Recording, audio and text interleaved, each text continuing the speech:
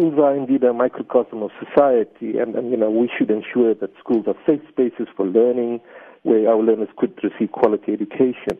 It means creating an overall culture of safe, healthy, caring, and child-friendly schools.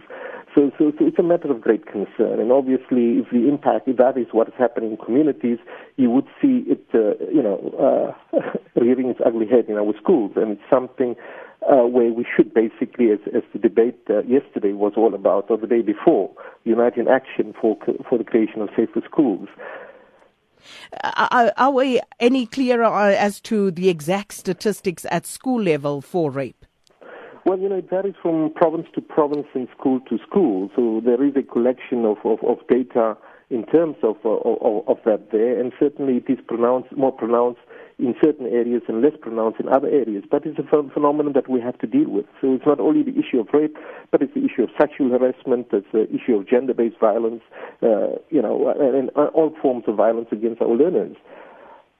Minister, during that COP debate, you said that the department has measures and interventions in place to deal with this scourge. Could you kindly elaborate us? Tell us about the measures and the interventions that you're referring to here. No, thank you very much, Sakina. Thanks for that opportunity. In terms of the curriculum itself, it's across the grades. We have a subsection on gender, which includes management of gender-based violence. We've created, in addition, a teacher's guideline for the prevention and management of sexual violence and harassment in public schools, and there is training of educators in this regard. We also collaborate with various private sectors such as MEET, Swaranang, Valued Citizens, Foundation for Human Rights, etc., to provide support for schools. And then we have a value-based program, a social cohesion platform. It's titled Values in Action, and it dedicates a considerable period of time to sessions on gender, sexual violence, and harassment. We've also developed a manual called Opening Our Eyes. It's for educators to assist them in addressing gender-based violence. And it really means that, gender-based violence is not only about rape or attempted rape. It's all forms of sexual harassment and sexual violence, or any form of violence against our learners. We've developed a Prevent Violence in Schools manual, which would assist. And these are basically manuals that are made available to all our schools. There is also a handbook for learners, specifically to enlighten them about how to prevent sexual abuse in public schools. Amongst other things, it indicates to learners, that being touched inappropriately as a form of sexual harassment and violence, so that learners can understand that they have a responsibility to speak out. And that's the title of the book itself, is Speak Out. So you cannot be silent about it and allow that to happen. Bullying is another phenomenon in our school, and indeed we thought it's something that we have to address, and we developed a resource which we've distributed to all schools called Challenging Homophobic Bullying in Schools. And this is useful not only for schools, but for school principals, for senior management teams, and school governing bodies, and it's made available to all of them.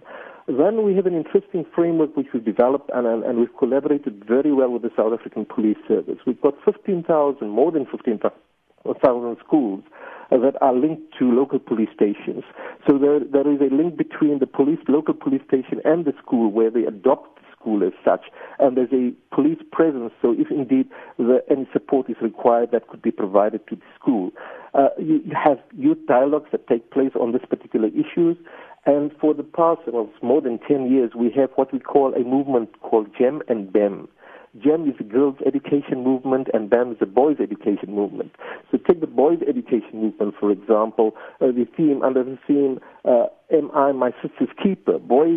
Part of the leadership of boys is to understand that we cannot condone and accept patriarchy, that we have a particular responsibility as protectors of our girl learners. These are some of the steps that we have to take. So provincial departments obviously add on to that there, but more important and very importantly is the responsibility of communities itself. Deputy Minister of Basic Education, Enver Surty, that all sounds very exciting, I must say, and perhaps something that we need to discuss at greater length. Let's speak to Lisa Vetten, a gender rights activist, about this particular matter.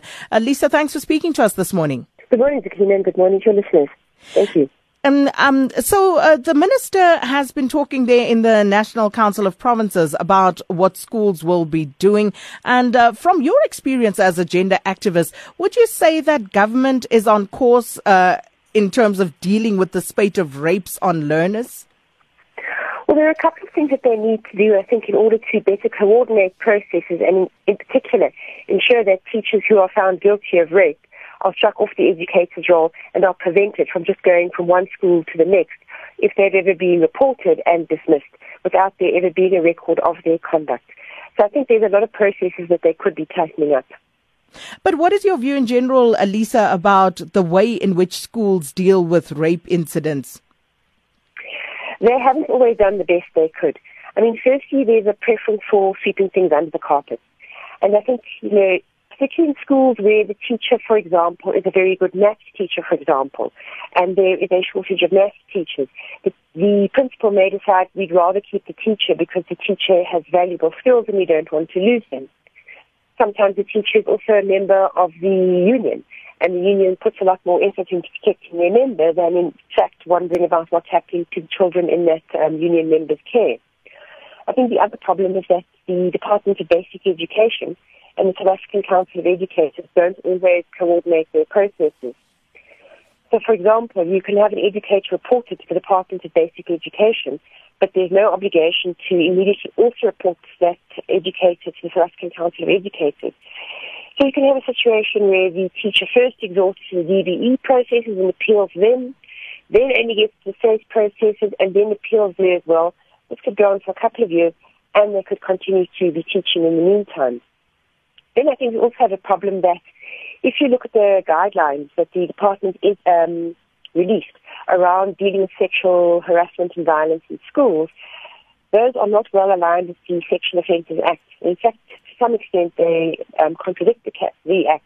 They don't make it clear, for instance, that every form of sexual offence against a child must be reported to the police in terms of the law. They leave that very open. So I think you do end up having a situation where teachers don't always report a sexual offence against a child immediately to a learner.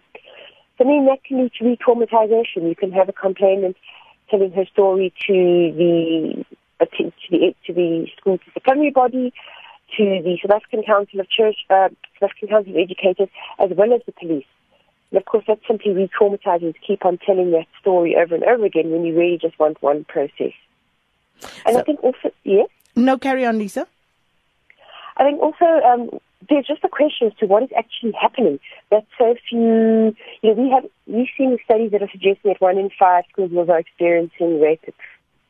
If we look at the South African Council of Educators report for 2014-15, only 94 complaints for sexual misconduct, including rape, were reported to SAFE. So why are we seeing this massive gap between what's being reported by research and what's actually making its way to the South African Council of Educators for disciplinary hearings and matters?